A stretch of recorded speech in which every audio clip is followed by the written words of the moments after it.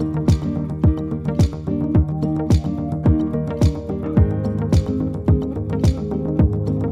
or less with Jess. Hi, how's it going? Jess here on More or Less. Today's episode is a really special one. I'm chatting with Carmela Wallace, founder of the Live Free 999 Foundation and mother to Jared Higgins, known to the world as the incredible rapper Juice WRLD. I want to thank her and her son for making this episode happen and really for being so open and vulnerable about grief, ADD, and addiction. Seriously, the work they do is unbelievable, and this conversation hits really close to home. Live Free 999 does have a crisis text line in usage. If you text LF999 to 741-741, you can speak to a trained counselor anytime, free of charge. Carmela, thank you for chatting. How are you feeling today, more or less? More or less, I would say broken. A part of my heart is gone. So just trying to find a new normal. I don't know if there is a new normal, but just trying to just find my way. And what's, in this moment, what is something that you need more of and something you need less of? I say personally, just time to heal. You know, it's nothing I could do about that. As far as our foundation, just looking for more to do to help people. So I think what I love with the backstory of Live Free 999 is that within grief, you kind of tried to find that silver lining in what you can do to help people. Yes, helping people just is healing to me. And it's something I've always done. It's something I taught Jared to do. So giving, I think it humbles you and it just helps me heal. It helps my heart. Yeah. And kind of tying into that, would you say the emphasis on the foundation's love for music education, does that stem from Jared's childhood at all? Absolutely. And mine as well. But, you know, Jared had opportunities to, first of all, let me just back up a little bit. Jared was a little challenging. You know, he had a lot of energy and just trying to find something that he liked was a challenge. And music was one of those things. So music provided him an opportunity to express himself. It taught him how to be a part of a team.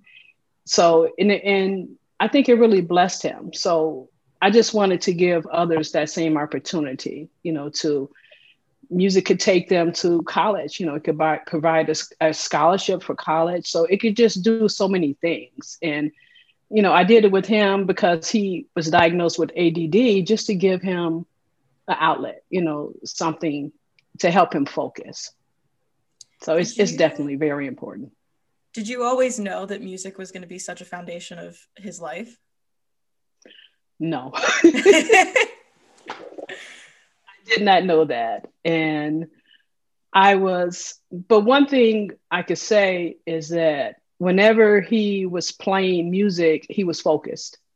It was never a struggle with ADD at all, because it was something that he liked to do. And so that was a good escape for him. ADD is so challenging. And my biggest struggle with ADD and Jared was separating him from ADD. And I would always say to the doctors, I don't know which is which. You know, sometimes it's a very thin line between the two. And I can honestly say I never really mastered that. You know, it was just, it was a struggle. It was a challenge. Yeah. And I mean, you raised two boys, and I'm sure they were very different from each other in that regard. Absolutely. With different passions. But I'm curious, you know, when Jared had kind of hit it big and, you know, had an impact on the music industry, what was your reaction as a parent seeing that happen? I was proud of him. I may not have agreed with everything he said, but I was proud of his commitment.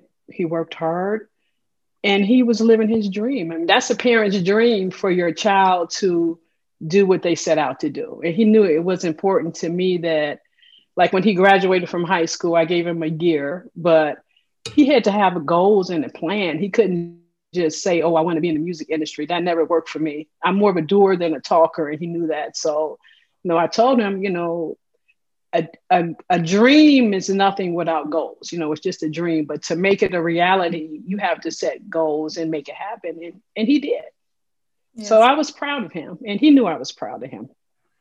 How, I'm sure you traveled with him a ton, and were there by his side. How do you feel, what is the music industry's impact on young performers since he was so young? I think it could be a bit overwhelming if they're not grounded. It's so much coming at them. And you're talking about, Jared in particular, from high school to fame, from mom's house to, out there. So it's a challenge. It's definitely a challenge for younger kids because he was still young. It's so much that he just didn't know. Right. Which was hard for me, because it was something I wasn't familiar with as well. And as parents, we like to intervene and try to help them along the way. But, I just tried to keep him grounded. Yeah. That was the best I could do. Just try to keep him humble, keep him grounded, which was easy because he was very humble. Everything, even though he had so much fame, he was still silly. We still like to laugh, and he liked to stay at home. He was a homebody even after the fame. So it's a challenge with young kids in the industry, definitely. And I think that shows too in his music, staying grounded and feeling humble. And I think that's why so many people resonate with him, because they can see themselves in his music. And, he talked a ton about mental health in his music. And I'm curious if that was a conversation, even for me, talking with my parents about mental health can be a bit difficult, but were there ever times where, both of you kind of opened up that conversation, or it was more of his passion through music that it came out? More so his passion through music, although we had conversations as far as anxiety and depression, and him speaking with his psychologist, because he had a psychologist like junior or senior year for high school. So we talked about him medicating and treating himself. And I would tell him, you should talk to your therapist and, find a way to talk to him and talk it out without medicating. So we had those open conversations that I knew he was using drugs. I mean, it was obvious, it was in his music, but I didn't come from a position of trying to make him feel bad. I just wanted him to be whole. I wanted him to be okay. So it was like what I could do to help and just be honest with him. I told him that I was just frightened of him overdosing on this stuff. And he's like, Mom, I got it. He was young and he knew everything. Mom, I got it. And I'm like, it's no way you have it. You should get help. So the things that the parent would say, I said, and, by him being an adult, he had to make his own decisions. I wish I could have made them for him, but ultimately, he made that decision, and he struggled with it. And I know he wanted to be free. And in one of our last conversations, he promised me he was going to get help. So that was hopeful. And when I saw him, I think the last time I saw him in LA was like maybe September, October. And he was better. I could tell his head was in a better place. And I knew that I was feeling he was going to come out of it. I figured it'll pass. He'll just go through it. He'll get help. But I think there's a big myth, especially around addiction. I lost someone dear to me to an overdose, and people typically don't see how much of a roller coaster it is. Right. The bad days, and how much it can be suppressed in that person. And I think often people don't acknowledge it as really a mental illness that needs to get treated, just like you would treat a broken bone or, anything like that. And I think you touched on that, and that there were good days when you saw him, and there were days where, as a parent, I'm sure you had to step back and just pray to God. That was it. That was really all I could do. I told him the truth. And ultimately, he had to be the one to make the decision. But I understood the struggle. So he knew that I wasn't angry with him, Mm-hmm. or, I understood it as being an illness.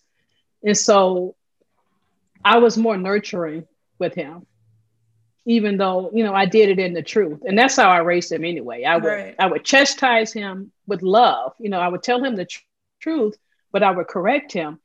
But I would always separate him from the behavior. You're better than this, just to let him know he doesn't have to be that person. He doesn't have to do that. So it was a struggle for him. And as a parent, it's a struggle to watch your children, struggle like that. And you feel so helpless. When you mentioned he was in therapy in high school. Was that Mhm. something that you both kind of agreed, like, let's get you to a psychologist, or, it was more on his decision? It's funny. So with the ADD comes impulsiveness. And so we were talking. I said, we have to get a wrap on this. We have to get control over the impulsiveness. He didn't like taking the medication. So we just trying to find a way. So I gave him two options. One was karate and the other was counseling. And so I signed up for a free lesson, and we went to a place in our neighborhood, and it was a sign on the building that said karate for kids with a picture of a kid. And he was like 16. So we decided therapy. That was not going to happen. And I was not even going to force that issue because I understood. So, but it's important in the therapy that he found someone comfortable to speak with, someone to talk to. So I found someone, African-American male, that he could relate to, that he felt comfortable. So even though he might have been sharing things with me, I knew he was sharing them with someone. So, and he liked it. I mean, he continued. I think he might have gone once after he signed on with Interscope, but I just wished he would have continued that. Yeah. I think, therapy, I've always said I wish the whole world was in therapy. I wish it was more accessible. I wish, people felt more open. Yeah, and being okay with seeing that you're not okay, to not feel bad about that, to think there's something wrong with you for feeling the way you are, and just really being honest with your feelings. So I think it helped him in his music, because he was able to communicate and express how he was feeling. I feel so glad and happy that he was able to find that as, his way of expressing himself. Me too. And by him doing it so young, so he had an opportunity through grade school to take music lessons, to play in the band. So, and see, that's what was important to me with his old school, to put a program in place so the children can have that outlet, because music does a lot. It's soothing, it heals the soul. It gave him a way to express everything that was bottled up in him. And in turn, it helped so many people. So it really was a blessing for his life. So before we dive any further into the episode, I do want to take a moment to highlight the mission behind Live Free 999. The mission is to support programs that provide preventative measures and positive avenues to address mental health challenges and substance dependency. They are based in Chicago, and back in October 2020, they had an amazing initiative centered around music education. So we decided to create a band. So we partnered with Interscope in grade A. We got instruments for the students, and I currently support them fees for band monthly. So the parents have no expense, so we pay it, and the children are loving it. They got to choose whatever instrument they wanted to play. So it just gave them the freedom to express themselves, and the children are happy, and it's so far so good. It's a good program. It's amazing. And what are your goals kind of beyond COVID, short-term and long-term for the foundation? So we want to continue to focus on mental health and continue to provide resources for those who are in need, which is short-term and long-term, and just find programs to support, not only, mental health, but preventative things as well, like after school programs, or anything that encourages children to give them an outlet. Jared was a before and after school kid. He was a summer camp kid because I worked, so I had to find programs to get him involved in, and I always found the good ones for him. I was blessed to find good programs with good mentors for him, and so just supporting those type of programs. I think a lot of programs I support, I think about myself as a single mom, and I never forget the struggles. I never forget the hard times. You remember the good times too, but the hard times stay there as well. So I find that if I'm in a position to help a mother who is like me, that's rewarding for me. So just things like that. Amazing. And how can people get involved with Live Free 999? They could visit our website, livefree999.org, and you'll find information about us. There's information about a text helpline there, a crisis helpline there that we started. So you can see the things that we're doing. That's the hub. That's the place to go. Wonderful. Well, thank you so much, Carmela, for stopping by and sharing a bit about your story. And I can't wait to see what you guys do. And if you ever need anything at all, need me to spread the word, need help on the foundation front, I am a call away. Thank you. I appreciate that. Thank you for listening to this mini-sode of More or Less. I hope this conversation reminds you just how powerful music is and continues to be such a driving force of hope and passion for so many. For me, this week marks 6 years without my cousin, who I lost to an overdose. At More or Less, we dedicate this episode to families and folks struggling with addiction and substance use in all its forms. Thank you.